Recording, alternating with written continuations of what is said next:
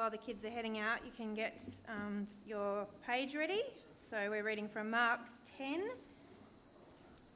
In the plain Bible, it's on page 715, and in the Bible with the order, it's on page 1014.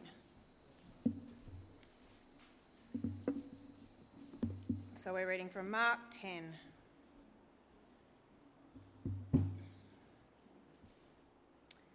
Jesus then left that place and went into the region of Judea and went across the Jordan. Again, crowds of people came to him, and as was his custom, he taught them. Some Pharisees came and tested him by asking, "Is it lawful for a man to divorce his wife?" What did Moses command you?" He replied. They said, "Moses permitted a man to write a certificate of divorce and send her away." "It was because your hearts were hard that Moses wrote you this law," Jesus replied. "But at the beginning of creation, God made them male and female. For this reason, a man will leave his father and mother and be united to his wife, and the two will become one flesh. So they are no longer two, but one. Therefore, what God has joined together, let man not separate." When they were in the house again, the disciples asked Jesus about this. He answered, "Anyone who divorces his wife and marries another woman commits adultery against her. And if she divorces her husband and marries another man, she commits adultery."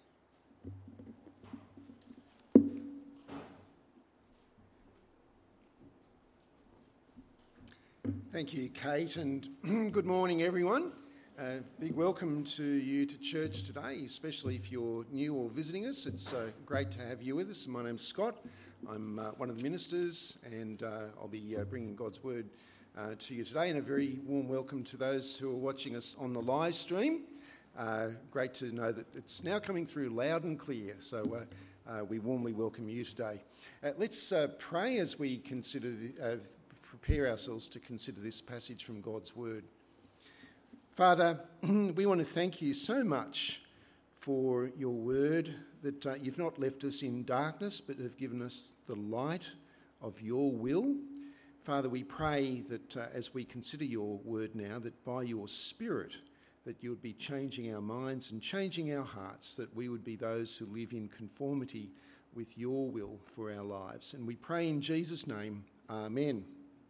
When Cassie and I were married, way back in 1989, we had to go to a big office block in the central business district of Sydney and go for an interview with the government.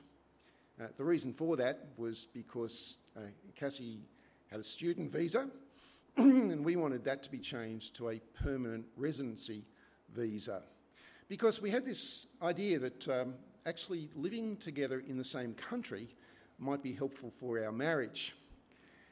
And you know what? It wasn't a particularly private interview space, so much so that I could actually hear the interview that was going on in the cubicle next door with another couple being interviewed for the same kind of reason. And I particularly remember just one question that they were asked and how they answered it. The question was, "Is this relationship permanent?" He straight away said, "Yes, absolutely." She said, "Yes, for the time being, at least." Now, I don't know how that went down with the interviewer or whether they were given their permanent residency visa or not, but in one sense, I kind of understand it. I think we can understand that as well, even at this time, because relationships are complex.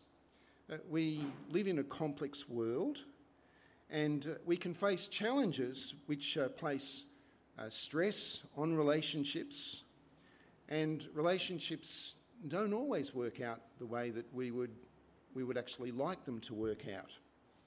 And often, I guess in many situations, if both parties are to blame for that in one sense, one form or another, and sometimes it may happen to someone and they actually bear no responsibility. It's something which they've had no control over. And I think it's fair to say that relationships and marriage hasn't been made any easier by the shifting values and the attitudes in our culture towards relationships and marriage. Changes which we can say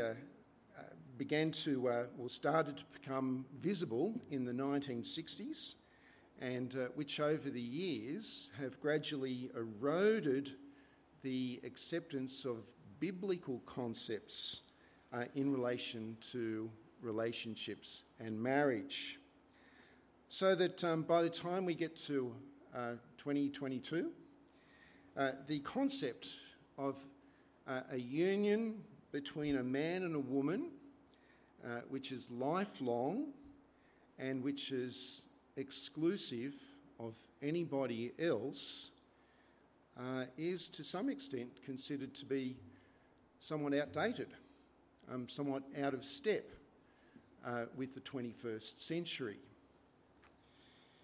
And yet in our hearts, it seems that people still do long for the stability, for the trust, and for the security which is found in what actually is God's plan and purpose for marriage.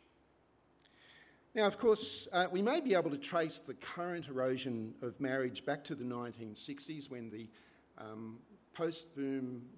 post-war baby boom generation were entering into adulthood, and they foolishly thought that the invention of the pill meant that you could have unmarried sex without any consequences.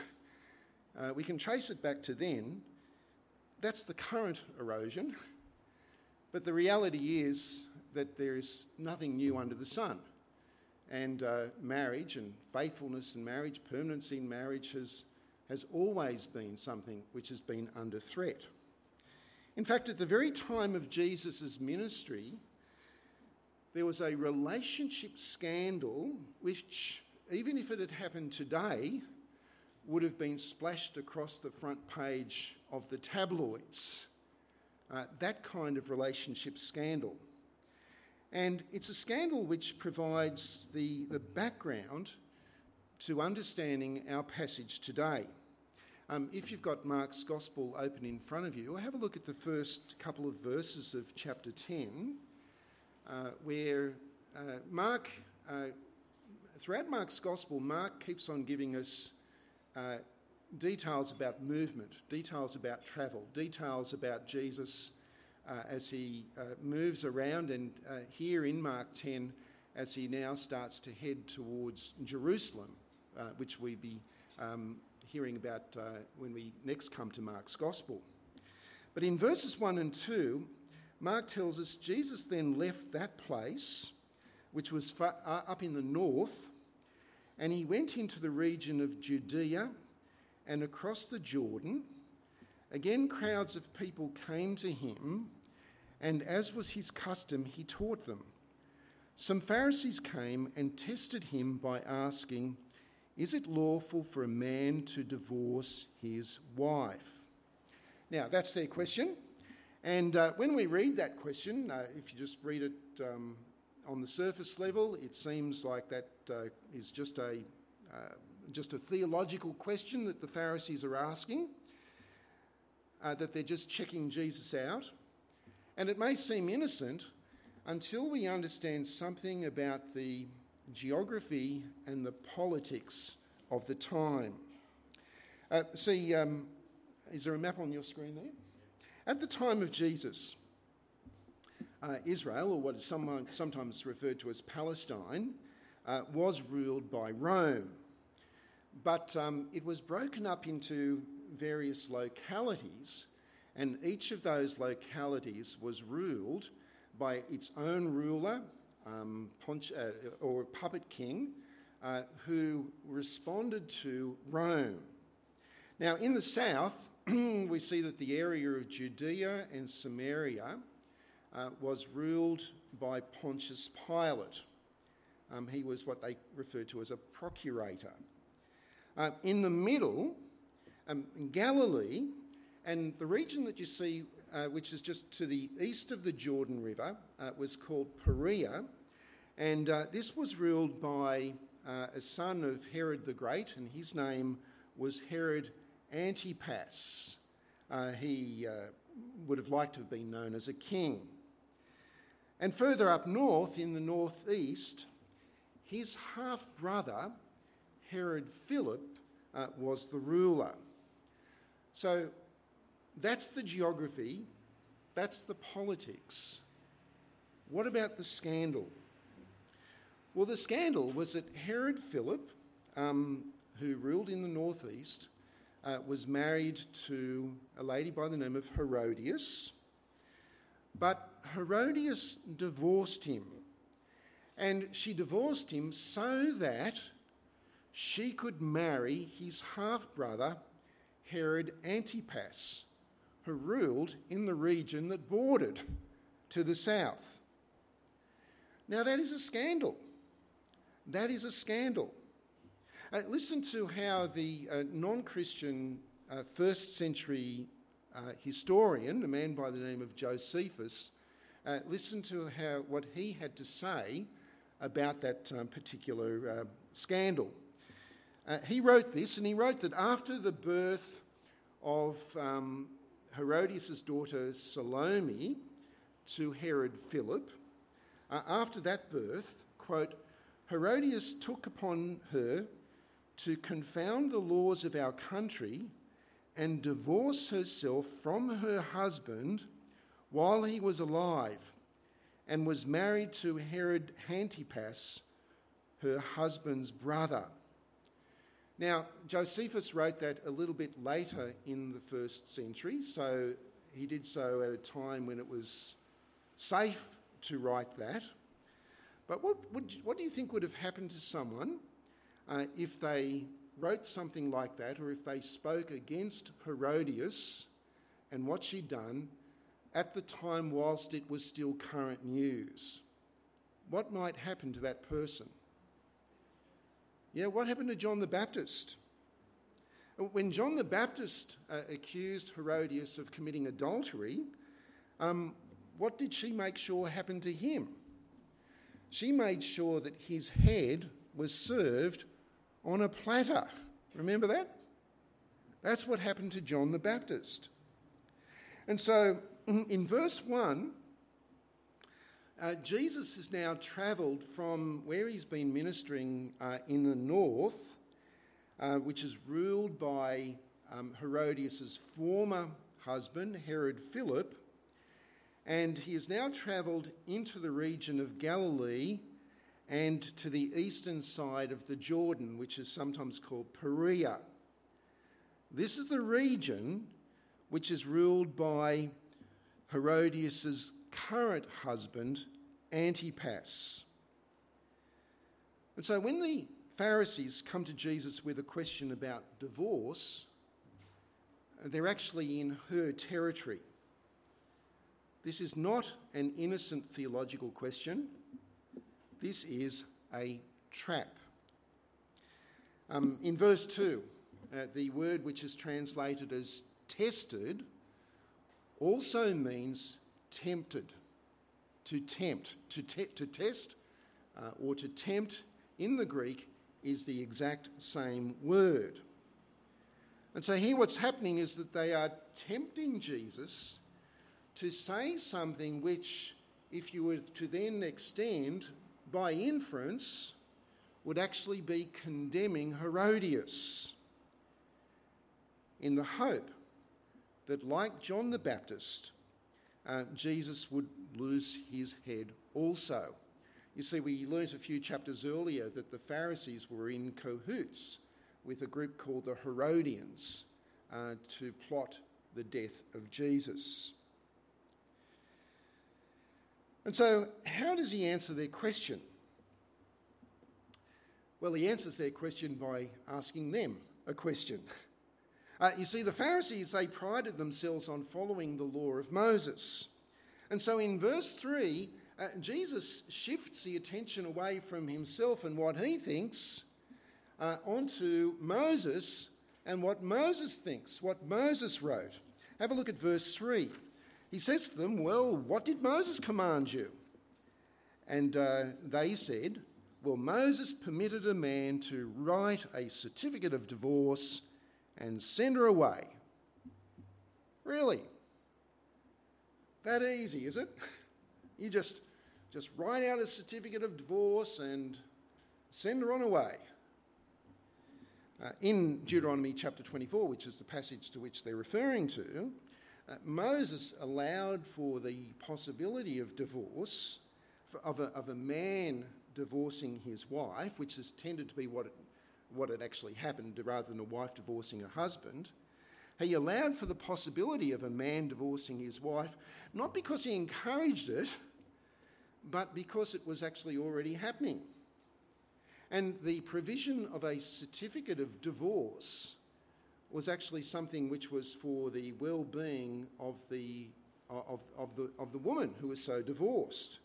It gave her the proof that marriage was over, so that she could be free to remarry. But it wasn't just divorce for any reason. In Deuteronomy 24, Moses talks about when a man has found something indecent about his wife and issues her a certificate of divorce and sends her away. Something indecent. Now, at the time of Jesus, there was debate about what this something indecent was. Does it mean adultery? Well, that was the common understanding, that it meant adultery, and we see an example of that, don't we? When Jesus was, before Jesus was born, when Joseph discovered that Mary was pregnant, what did he assume? He assumed that she had been with another man. And we're told that because he was a righteous man, that Joseph considered divorcing Mary. Do you remember that? This is actually personal to Jesus at this point. And so, does it mean adultery? That was the man in the street understood that as meaning adultery. But the religious leaders, amongst them, there was this debate, because some of the religious leaders wanted to stretch the meaning of the something indecent. They wanted it to be more inclusive. One of the significant rabbis at the time just before Jesus, he and his followers, they argued that it could mean anything which caused embarrassment to the husband or anything which displeased the husband, that anything could be allowed. And so that's the debate. And in verse 5, Jesus doesn't want to get into that, does he? Jesus actually cuts through all of that, and he says to the Pharisees that the only reason that Moses even allowed for divorce is because of the hardness of your hearts, because of human sin. And whilst it is a permission to divorce, it's not just a permission, it's not primarily a permission, it's actually a concession to the reality of the state of human sin. The New Testament does allow for the possibility of divorce when the marriage covenant is broken, such as the case in regards to adultery in Matthew 19 or abandonment in 1 Corinthians chapter 7. And sometimes separation and even divorce will be necessary for other reasons, such as for the sake of the safety of the person involved and the safety of children, and so on. However, that is very different to the attitude of our society, which says that, this relationship is permanent for the time being. That's a different thing. When Jesus asked the disciples what Moses said, They went straight for the only one thing that Moses said about divorce. But Jesus responds to that by pushing them back earlier into what Moses had written in the book of Genesis. Because if we're going to understand divorce, what is it we first need to understand? We need to understand marriage. That's what we need to understand. Verse 6. Jesus replied, "But at the beginning of creation, God made them male and female. And for this reason, a man will leave his father and mother and be united to his wife, and the two will become one flesh. So they are no longer two, but one. Therefore, what God has joined together, let no man separate." Well, what do these verses tell us about marriage? I think there's at least four things that we can draw out of this. Firstly, notice that marriage is a union between a male and a female. It's a union between a man and a woman who are created differently, different but are complementary to one another. And so the concept of marriage being a union between a man and a man, or a woman and a woman, is not actually in God's plan and design for marriage. It's not the way we were created to be. Secondly, marriage means that a man leaves his parents and cleaves to his wife. And what that means is that there's a change in relationship priorities here.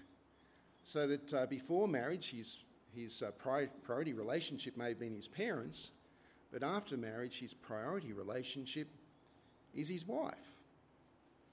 Thirdly, the two will become one flesh.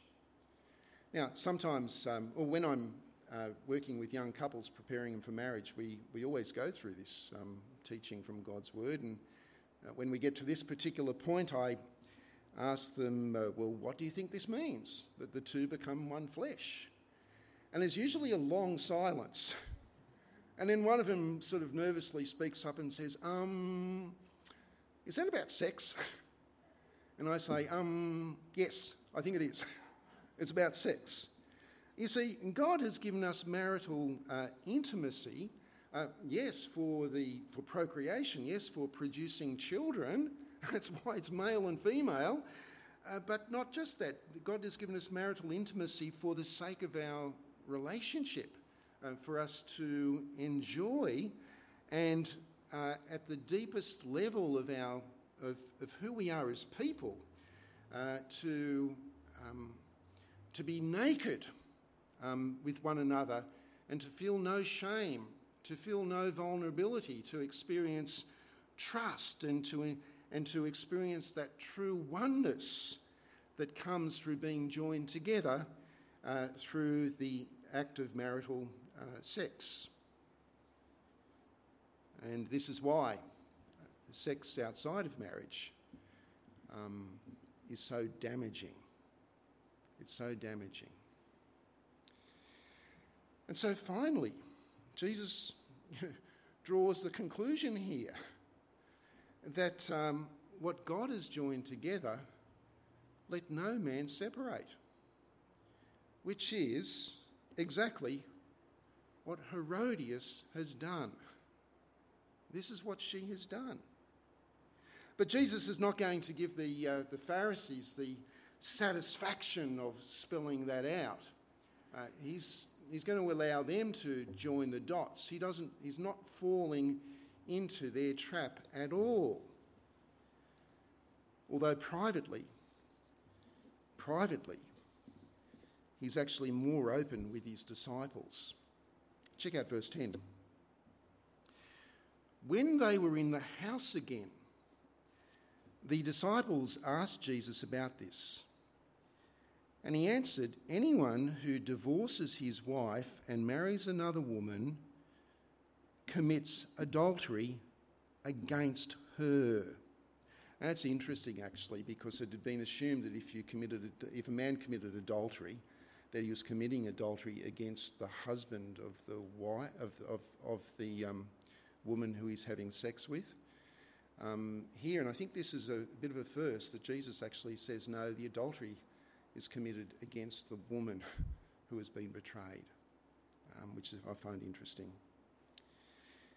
The reason that the religious leaders stretched the definition of the indecent thing was so that men could commit adultery and still appear to be righteous, still appear to be godly. A married man wants to be with a woman who is not his wife, but he doesn't want to commit adultery. And so what does he do? Well, he divorces his wife for the purpose that he can be with the other woman. And then if someone will say, well, you've committed adultery, and he'll say, no, I haven't committed adultery because I wasn't married to her anymore. I divorced her. And what Jesus is saying here is, no, you've committed adultery.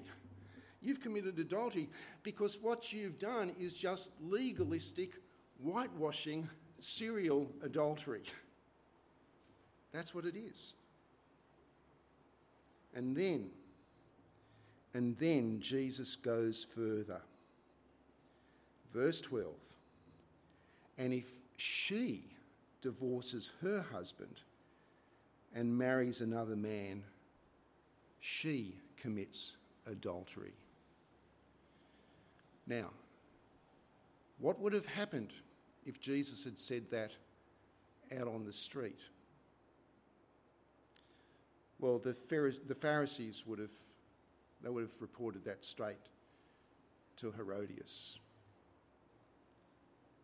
because by inference, Jesus was charging Herodias with adultery. But it wasn't Jesus' time to be executed. Friends, the Pharisees tried to trap Jesus with a question about divorce. But Jesus responded by teaching about marriage, about godly marriage. And so, what would you say is the thing which lies at the very heart of marriage? I think it's love, don't you? Love is at the very heart of marriage. And yet in the Bible there are different types of love. There is romantic love. That's a biblical concept. If you want a dose of that, go and read through the Song of Solomon. That's a good thing to do. There is romantic love. There is that enjoyment, that pleasure of romance. The Bible, there is also that love which is expressed in God's gift of physical intimacy, of that intimate love that I've talked about. But the most important is sacrificial love. Sacrificial love. Putting the well-being of the other person, putting the well-being of your wife or your husband before your own well-being, before yourself. And to be able to say that no matter the circumstances, for better, for worse, for richer, for poorer, in sickness and in health, to the exclusion of all others, that I will be faithful to you. For how long? Well, for as long as we both shall live. Sometimes, as I said, because of the fallenness of human nature, it doesn't work out that way. And many of us here are affected either directly or indirectly by divorce. But as Christians, our starting point, our commitment and our desire is for lifelong union. Is it lawful, asked the Pharisees, for a man to divorce his wife? It's the wrong question, isn't it? Why did they ask that question? Why didn't they ask Jesus, how can we be more faithful in our marriages? Why didn't they ask Jesus, what is God's plan for marriage? Because they weren't interested in that. That wasn't what they were on about. In Jesus' day, they looked for loopholes in marriage. In our own day, we've lost the very basis of marriage.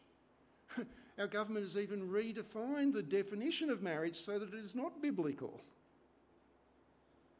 But if we are married, and not all of us here are married, but if we are married or hope to be married someday, God's plan for us is to work at our marriages. And that means to be sacrificially committed to the other. And we've got a good basis for being like that, don't we? Because that is just the same way that Christ has shown his love for us when he gave up his life for us and for our sin. In 1 John chapter 4, this is love, not that we loved first, but that he loved us and gave his life as an atoning sacrifice for our sin. So, is this relationship permanent? Yes, she said, for the time being, at least. And I remember thinking to myself at that time, does she actually understand what the word permanent means?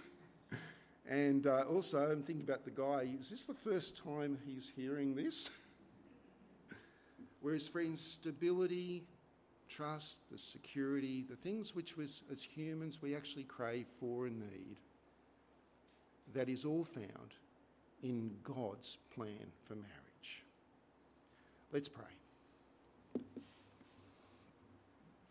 Father, we want to thank you for the gift of marriage.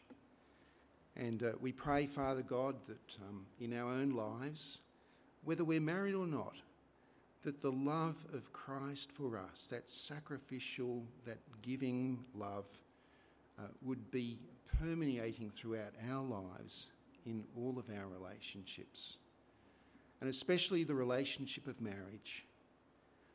Father, as we live in this society and culture which has abandoned your view on marriage, we pray that we would be different, that we would be a light to others, and Father, that you would be glorified in our lives and in our marriages. In Jesus' name we pray. Amen.